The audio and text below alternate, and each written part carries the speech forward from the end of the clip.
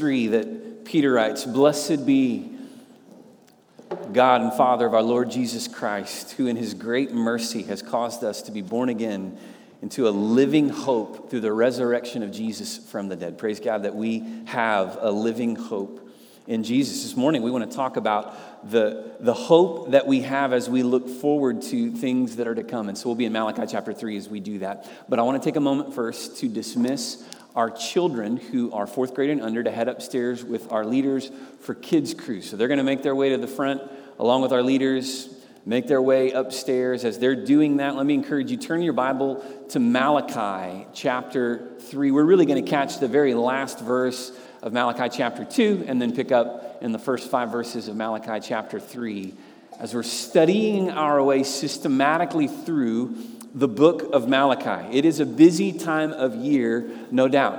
You feel the busyness that comes with the holiday season and all the things that are happening and all the events that are piling up on your calendar, no doubt. Just like on my calendar, this week I was busy. It seemed like there was one moment this week where I was early on and I was thinking about all the things that were going to happen this last week and then looking forward to things that would be coming this next week. And I just thought to myself, this is nuts sometimes, all the things that are happening. It was the reformer Martin Luther who said famously, he wrote, I should say, famously, that there are 2 days on my calendar. He wrote, this day and that day. And that day, of course, he was speaking about the coming day of judgment, the day of the Lord. It's a common theme in the Old Testament scripture, this day of the Lord. And this passage of text that we're going to look at in Malachi this morning refers to the day of the Lord, the day that would be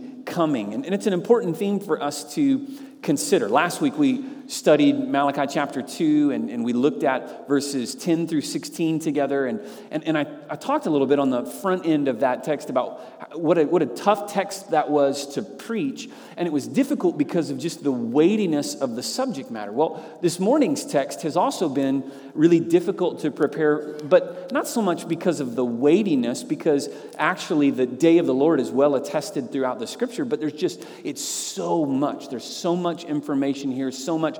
But then in trying to distill it down to not just what is it saying, but ultimately, what is it saying to us? What is God wanting to say to us as we look at this passage of text? Not just the way that it spoke to the original audience, although that's important, and we're going to spend a good amount of time today talking about how this text spoke to the original audience, but then ultimately, what does it say to us as the audience who are hearing this and reading this word now? And I really believe that God has some good things that he wants to say to us this morning in our study in Malachi as we consider this disputation. I've told you all along as we've been studying through the book of Malachi that the book of Malachi itself is arranged around 6 different units that scholars will refer to as disputations. And the reason they use that language, because you may think, what is a disputation? Well, you know what a dispute is, right? When you disagree with something or you dispute something, like you ever get a charge on your credit card and you realize that I didn't do this, like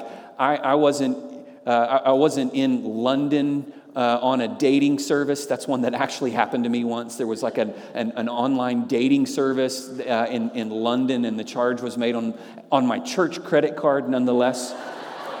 And so you see those things and you dispute that. You say, no, that wasn't me. There's a process that you go through, and a disputation, right? You're disputing something. Well, essentially what you have in these disputations in the book of Malachi are a series of messages that Malachi, the messenger of the Lord, is delivering to Judah, the children of Judah. And as he's doing this, with each of these, there's a pattern where the Lord makes a statement, he makes a charge against Judah, and then Judah responds, or at least it supposes a certain response.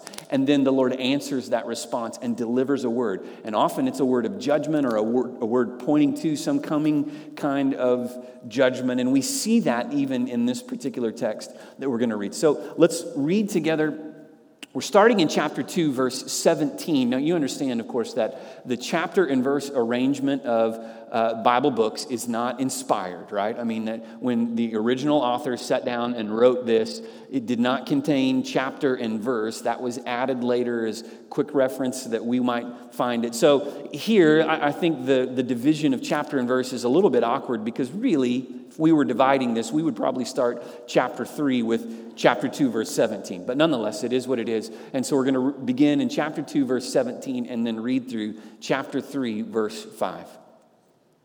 You have wearied the Lord with your words, but you say, how have we wearied him? By saying, everyone who does evil is good in the sight of the Lord, and he delights in them. Or by asking, where is the God of justice? Now let's pause for just a moment, because essentially here's the question, right? This is the question that Judah is asking of the Lord. They have wearied the Lord by saying, God, where is your justice? It seems like everyone who does evil is good, and everyone who does good is evil. Or in other words, you might say, God, it seems like we do good, we follow you, we obey you, and we never get ahead.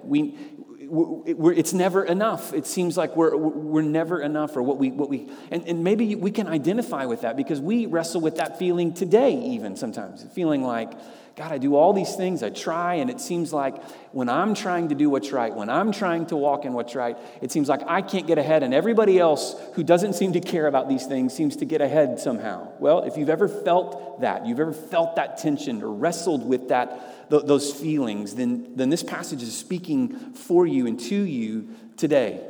So in chapter 3, verse 1, the Lord answers, behold. And that's how we know that God is answering here, right? This word, behold. This is God speaking. Behold, I send my messenger, and he will prepare the way before me. And the Lord whom you seek will suddenly come to his temple. And the messenger of the covenant in whom you delight, behold, he is coming, says the Lord of hosts.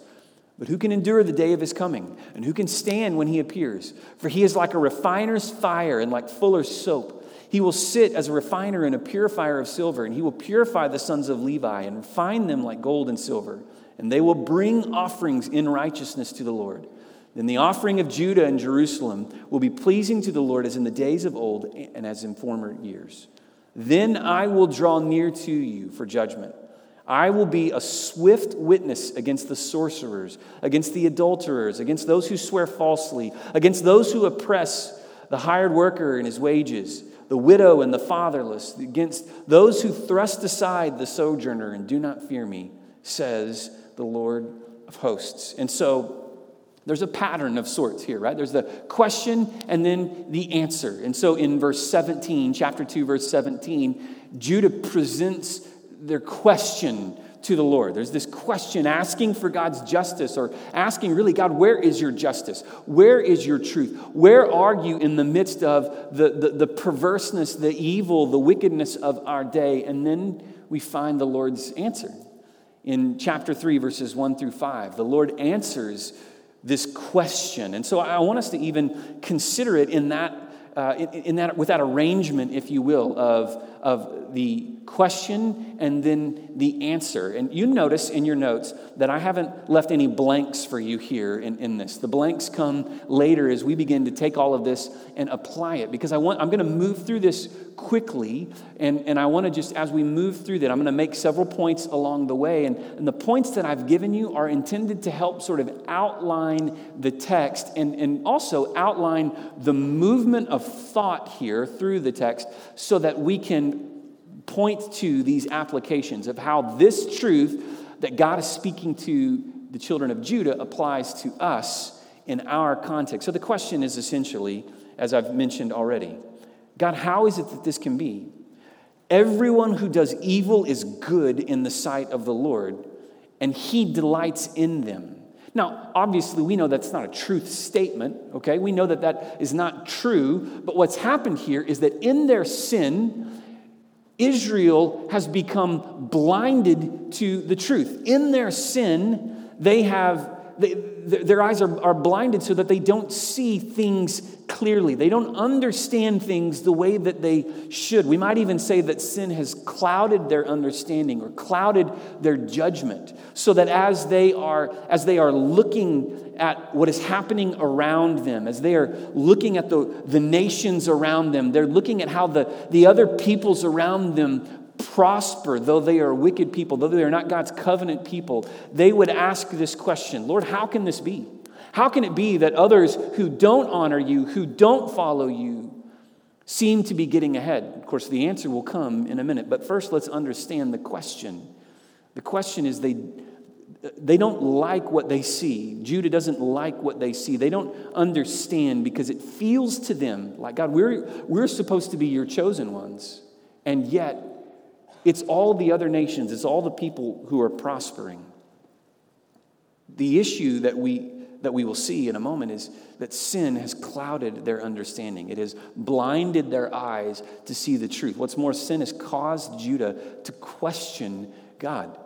Now, it's okay to ask questions of God. It's okay to wrestle with what the Lord is doing. It's okay. We see this throughout the Scripture, that the writers of the Scripture, especially in the Old Testament, particularly in the Psalms and the prophets, we see that the writers question, God, how could this be? What are you doing here, Lord? How is it that you're working? And we wrestle with questions even in our own day, in our own situations. We wrestle with questions. God, how are you working? How are you going to use this? What is it that you're up to in the midst of my life and my circumstance?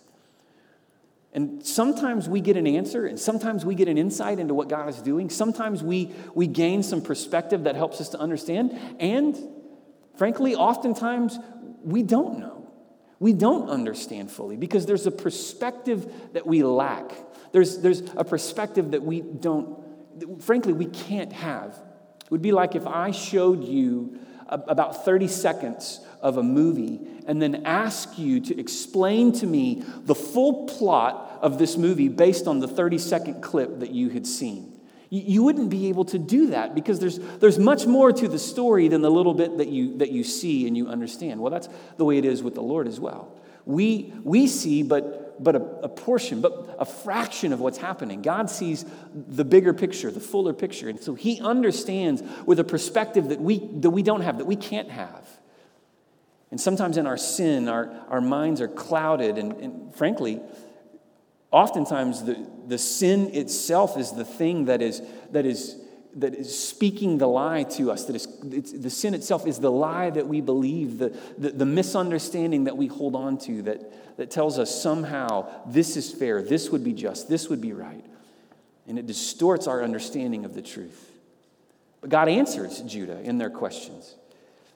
God answers them. Behold, he says, I send my messenger, and he will prepare the way before me. Essentially, God is saying, you may not understand what's happening now, but there's coming a day when you will see and understand that which you don't see and understand now. And God also says, pointedly, I'm going to send my messenger to point the way. I'm going to send my messenger to reveal, to help you understand these things. See, the Lord promised to send a messenger to prepare the way for his coming. That's the key here.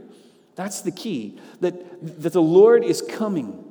And in this sense, as Malachi is speaking this truth to Judah, he's speaking of a day that is to come, the coming of the Lord, the advent of the Lord. We're on the eve of the season of Advent. In fact, next Sunday will be the first Sunday in our season of Advent, the 4 Sundays of Advent, as we look forward to Christmas and we prepare for the coming of Christmas, the celebration of the Christmas season. But that season of Advent, the word Advent itself even means the coming. And as we look forward to the coming and the hope that we have in Jesus, we understand that Jesus came once for redemption. He came once in love, but he's coming again in judgment. And Malachi speaks to this here in this passage, but he tells us that the first thing that will happen is that the Lord will send his messenger to prepare the way. Verse 1, behold, I send my messenger, and he will prepare the way before me. The prophet Isaiah uses similar language in Isaiah chapter 40, where Isaiah speaks of the one who would a voice that would cry out in the wilderness, prepare the way of the Lord. The Gospels, all four Gospels, make it clear that John the Baptist is this figure, this messenger. In fact, you can go to Matthew chapter 3 and then again in Matthew chapter 11, and you see that Jesus speaks. Particularly in Matthew chapter 11, Jesus is the one who's speaking, and Jesus connects the dots for us so that we're not left wondering in any way. Jesus says, this is the one who was the voice in the wilderness crying out. So Jesus tells us pointedly that John the Baptist fulfills the prophecy of Malachi, speaking of the one who would come, the messenger who would come. But there's another messenger. There's another messenger that's mentioned here. There's the messenger who will prepare the way before me, but then also Malachi speaks of the Lord whom you seek will suddenly come to his temple, and the messenger of the covenant in whom you delight. Behold, he is coming, says the Lord of hosts. There's a second one who is coming here, and this, of course, is Jesus. This is pointing to the coming of Christ. The coming of Christ, the advent of Jesus. So not only does the Lord promise that he will prepare the way through his messenger, but he also promises that with his presence, he would restore righteousness. This is with the coming of Jesus. The Lord whom you seek will suddenly come to his temple. We see that fulfilled again in the Gospels. That Jesus comes into the temple on what we now refer to as Palm Sunday. Jesus arrives in the city of Jerusalem and he goes into the temple, and we understand that he turns over the money changer's table and he purifies and he cleanses the temple. Again, this is in fulfillment of Old Testament prophecy that with his coming, with his presence, Jesus is restoring righteousness unto his people, unto his temple and unto his people. He's the messenger of the covenant. But not only does Jesus do this in his first coming, but there's also, it prefigures here, it points the way to his second coming, which the Old Testament repeatedly refers to as the day of the Lord, this day of the Lord that would be coming. In fact, there are so many passages of Scripture. You can go to Isaiah, you can go to Jeremiah, Ezekiel, Amos, Micah, Zephaniah, Zechariah, Malachi. All of these Old Testament prophets point to the coming of the day of the Lord. Let me read to you just one example. I'm going to read from Zephaniah chapter 1, verse 14 and following. Zephaniah chapter 1. The prophet Zephaniah said, "The great day of the Lord is near and hastening fast. The sound of the day of the Lord is bitter. The mighty man cries aloud there. A day of wrath is that day, a day of distress and anguish, a day of ruin and devastation, a day of darkness and gloom, a day of clouds and thick darkness, a day of trumpet blast and battle cry against the fortified cities and against the lofty battlements. I will bring distress on mankind so that they shall walk like the blind, because they have sinned against the Lord." He goes on to speak even further about this coming day of the Lord, this day of judgment. So this theme of the day of the Lord, Malachi's audience, the children of Judah, they would have understood exactly what Malachi is speaking of here when he speaks of the coming of the messenger and the coming of this day. Who can endure the day of his coming? See, to the children of Israel, the day of the Lord was going to be a day of promise and a day of fulfillment, because they saw themselves as God's chosen people. They saw themselves as God's chosen ones. But God sent the word through the prophets to show Israel that they would be judged as well because of their sins against the covenant. That they had turned their back on God. They had turned their back on his covenant with them. And so the day of judgment for them would also be a day of fear, a day to be dreaded, a day to be revered, because God would make right what was wrong and broken with his coming, with his judgment. For the righteous, if there were anyone who was truly righteous, the day of judgment would be a day of deliverance. A day when God comes and deals with the brokenness, the pain, the wickedness, the hurt, the sin of our world. But Malachi says, who can endure the day of his coming? And who can stand when he appears? It's a rhetorical question, of course. But the obvious answer is no one. No one can stand against this coming day of the Lord, this coming day of judgment, because there are none who are righteous. There are none who are right before God. But to be sure, he says, he's like a refiner's fire, like a fuller's soap. Each of these is a picture of how God will work to cleanse and purify and restore and redeem that which is broken with his coming when he returns in that day of judgment. And so the question was, Lord, how can these things be so? How can it be that there's all of this brokenness and that the evil seem to profit? And God's answer is, to be sure, I'm going to deal with the wickedness. I'm going to deal with sin. I will bring judgment and restore righteousness with my coming. And so you may hear all of this and you may think, okay, well, so how does this apply to me? How does this apply to my life? Where do I find myself, or where do we find ourselves in this story or in this prophecy? I'm glad that you asked the question, because I want to show us how this relates to us and how this applies to our lives in our context in our own day. The first point of application I think we need to see is that sin distorts the way we see God and the way we see ourselves. Sin has this distorting effect on our lives, so that when we're living in sin, we don't see things clearly. We don't see things the way that we should. In our sin, we think, just much like what Judah cries to God or asks God here, we think that good is bad and bad is good. We look at things that are evil and we think that somehow that will satisfy us. We look at things that God deems to be wicked and we think, well, it's not so bad. I can live with just a little bit of this. We look at the things that God has promised and the things that God has called us to, and we think to ourselves, yeah, if I really did that, if I really lived that way, if I really obeyed the Lord in that, I would never be satisfied. I would never be happy.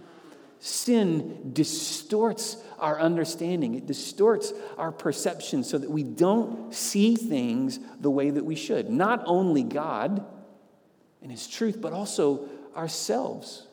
We think less of God and his holiness. We think less of God and his righteous perfection, and we think more of ourselves and our fallenness. We think more of our own inadequacies, because sin distorts the way that we see God and the way that we see ourselves. And so we have to understand that as we approach the Word of God, as we approach his truth, as we approach and we search for understanding, we have to admit this basic reality that we don't see things the way that we should, because sin clouds our judgment, much as it did for Judah in this story. But praise God, in spite of our sin, in spite of our twisted judgment, in spite of our lack of understanding and the fact that our minds are clouded in sin, God is still faithful. He's faithful to his word. In fact, his faithfulness to his word doesn't depend in any way on us. It doesn't depend in any way on your goodness or the way that you live or your understanding. Paul writes to Timothy and says that even when we are faithless, he will remain faithful because he cannot deny himself. That God is faithful to his word of promise. He was faithful in the word that he promised here. So that Malachi speaks of the two messengers that would be coming, right? The first messenger who would come and prepare the way of the Lord. Well, we see that in the Gospels. John the Baptist was the one. He was the messenger. In fact, later on in chapter 4, when we get to chapter 4, verse 5, the closing verses of the book of Malachi, we're going to see this language of the coming of Elijah. There would be this one Elijah. And again, the Gospels, Jesus in the Gospels points to John the Baptist as this Elijah figure, this second Elijah who would come preparing the way for Christ. And so God is faithful to his word. God told Judah, I'm going to send someone as a forerunner to prepare the way. And that's what he did. Not only that, there's this promise that the Lord himself would come. The Lord himself would come suddenly to his temple. He would come unannounced. He would come unexpectedly to his temple. And he would restore righteousness. That he would make things right. And that's exactly what Jesus did. God is faithful to his word. He's faithful to his promise. When you look at the Old Testament and you see prophecy after prophecy that point the way toward the coming of Christ, the coming Messiah. And then when you read the New Testament and you see Jesus fulfilling those prophecies again and again and again, it's a reminder to us that God is faithful to his word. He does what he says he will do. He did what he said he would do. And because God is faithful to his word, we can trust him. Not only can we trust him, we can willingly and joyfully submit to his authority. Submitting to authority is, honestly, for us, that's a really difficult concept because we don't like to submit to anyone's authority. We want to follow our own word. We want to be the ones in charge. We want autonomy. We want freedom. We want independence. We want the ability to choose on our own terms. But the truth of the matter is that in order to follow Christ, we have to surrender that autonomy. And we have to follow him. But we can follow a God who is good and faithful to his word, faithful to his promise. And then the last point of application that we need to understand is that our only hope for enduring the coming judgment is Jesus. The only hope that any of us have when it comes to the judgment of God is Jesus. It's Jesus. In fact, the question is asked here, who can endure the day of his coming? And who can stand when he appears? And the answer that this question begs, of course, is who? But the truth is, there's no one. There's no one who is righteous enough to withstand the coming day of judgment, the coming day of the Lord. The New Testament helps us to see this. In fact, in 1 Corinthians chapter 3, we see this clearly. Go to 1 Corinthians chapter 3. I want you to see this with your own eyes, as it were. 1 Corinthians chapter 3. Speaking of this coming judgment, we're going to begin reading in chapter 3, verse 10.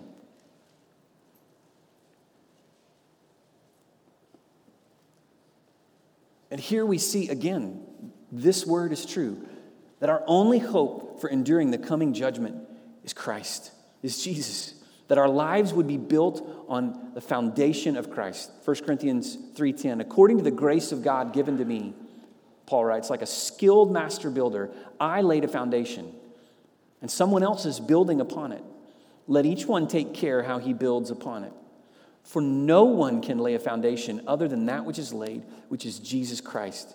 Now, if anyone builds on the foundation with gold, silver, precious stones, wood, hay, straw, each one's work will become manifest for the day. And notice that the word day there is capitalized because it's speaking of that day, the day of judgment, the day of the Lord. For the day will disclose it because it will be revealed by fire. And the fire will test what sort of work each one has done. If the work that anyone has built on the foundation survives, he will receive a reward. If anyone's work is burned up, he will suffer loss, though he himself will be saved, but only as through fire. See, this coming day of the Lord, this coming day of judgment will reveal things for the way that they truly are. Jump ahead to verse 18. Let no one deceive himself. If anyone among you thinks that he is wise in this age, let him become a fool, that he may become wise. For the wisdom of the wisdom of this world is folly with God. For it is written, he catches the wise in their craftiness. And again, the Lord knows the thoughts of the wise, but they're futile. So let no one boast in men. Let no one boast in men, for all things are yours, whether Paul or Apollos, Cephas, or the world, or life, or death, or the present, the future, all are yours, and you are Christ's, and Christ is God's. He's pointing again here to the coming day of judgment. And what he's saying is that what this world considers to be wise, what this world considers to be true, all of it is foolishness in the eyes of God. And the judgment of the Lord will reveal that to be true. So that someday when the Lord returns, and someday when God, as though by fire, burns away all this misunderstanding and this misperception and the clouds caused by our sin, it will be revealed in that day what is true. And the only thing that we can hope to stand on in that day is the foundation which has been laid, which is Jesus. So we must be careful that we build our lives on that foundation of truth, that we trust in Christ for faith, by faith for salvation, that we look to him, not in ourselves, that we don't believe the lie that we tell ourselves that says, I have a better way, I know what is right, I know what is good, I can be trusted, my judgment can be trusted. But instead that we would understand that sin distorts our understanding, it clouds our judgment, it twists the truth. And in order to see things clearly, we must look to the Lord, who is faithful to his word, who has given us his revealed word, the Bible, that we may know that truth, that we may build our lives on it and stand on this truth, which is Jesus. You see, just as Malachi points to, Jesus was coming into the world to restore righteousness, but also Jesus will be coming again in another day of judgment. And in that day of judgment, when he restores ultimately, in an ultimate sense, in his justice, God will ultimately answer every question that we've had. And in that coming day of judgment, in his justice, God will restore righteousness. And in that day of judgment, in his justice, God will deliver judgment, ultimate judgment against sin. Who can stand against that day of judgment? Only those who have bowed their knee to Jesus Christ. Only those who have surrendered their lives to him by faith. Have you surrendered your life to Jesus? Has there ever been that moment in your life when you have turned to him by faith, saying, Lord, I understand that sin has distorted my judgment. It's distorted my understanding. It's twisted the truth in my eyes. But God, I look to you. I confess my sin. And I surrender my life to you. And have you asked him to refine you, to purify you by cleansing you, by forgiving your sin, so that you might stand against his coming judgment? If that has never taken place in your life, then I would encourage you that you would make today the day that you surrender your life to Jesus. Today the day that you prepare yourself for this coming day of judgment. By yielding control of your life, by submitting to his divine authority, by surrendering your life to him. In a moment when we move into a time of response, our staff will be here at the front. And we would love nothing more than to pray with you and walk you through a prayer of surrender whereby you would surrender your life to the Lord, where you would say, God, I acknowledge that I'm a sinner and I understand that sin has wrecked my life. But I also recognize that you died on the cross to pay the price for my sin. Jesus, would you come in my life? Forgive me of my sin. I confess you as Lord, as Savior of my life. And today, if you're ready to surrender your life to him, to confess him as Lord and Savior, then I would encourage you to come as we sing that song of response, that song of surrender. Maybe you're here today and you recognize that in some way or another, you're still struggling with sin and the way that sin distorts the truth. Can I encourage you today that if there's a sin that you've been holding on to, a sin that you have habitually fallen into its grasp again and again, that you would be reminded today that there's hope in Jesus, there's deliverance in Jesus. And if you would surrender your life to him, if you would yield control of your heart to him, that he has the power to refine, to purify, to cleanse, and make you new. And so as we sing a song of invitation in a moment when we sing, our altar will be open. If you want to come and just in that moment surrender to Jesus, or in that moment just confess your sin to him and acknowledge your need for his truth to penetrate through the haze, the cloud that distorts your understanding, then we would encourage you that you would use this as your moment to respond to him and respond to his truth today. I want to invite you to bow your heads and close your eyes with me as we pray. And even as we pray together, we want to ask that God would speak to us and then his Holy Spirit would move in our hearts that we might respond rightly to his truth this morning. Lord, we are so grateful that we can face the coming day of judgment by surrendering control of our lives to you, by yielding to your ultimate authority. Lord, we're grateful that you have made a way for us to be forgiven and set free. Our wrongs paid for by your work on the cross. And so as we look to you now, Lord, we ask that you would give us sound judgment. Help us to see clearly as we see through this lens of your truth, your word of truth, and move in our hearts and our minds, that we might trust in you, in your faithfulness, and we might live for that day, as it were, the coming day of judgment.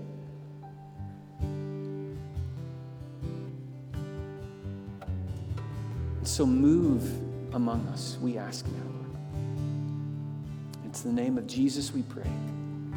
Amen. We're going to stand together this morning, and as we sing this song of invitation, if God is speaking to you, and I want to encourage you to respond in this moment. Again, our staff will be here at the front, ready to pray with you, ready to receive you. Or our altar is open if you want to come and kneel here in prayer this morning. But however God is speaking, however he's moving, I want to encourage you that you would respond this morning as we sing our response.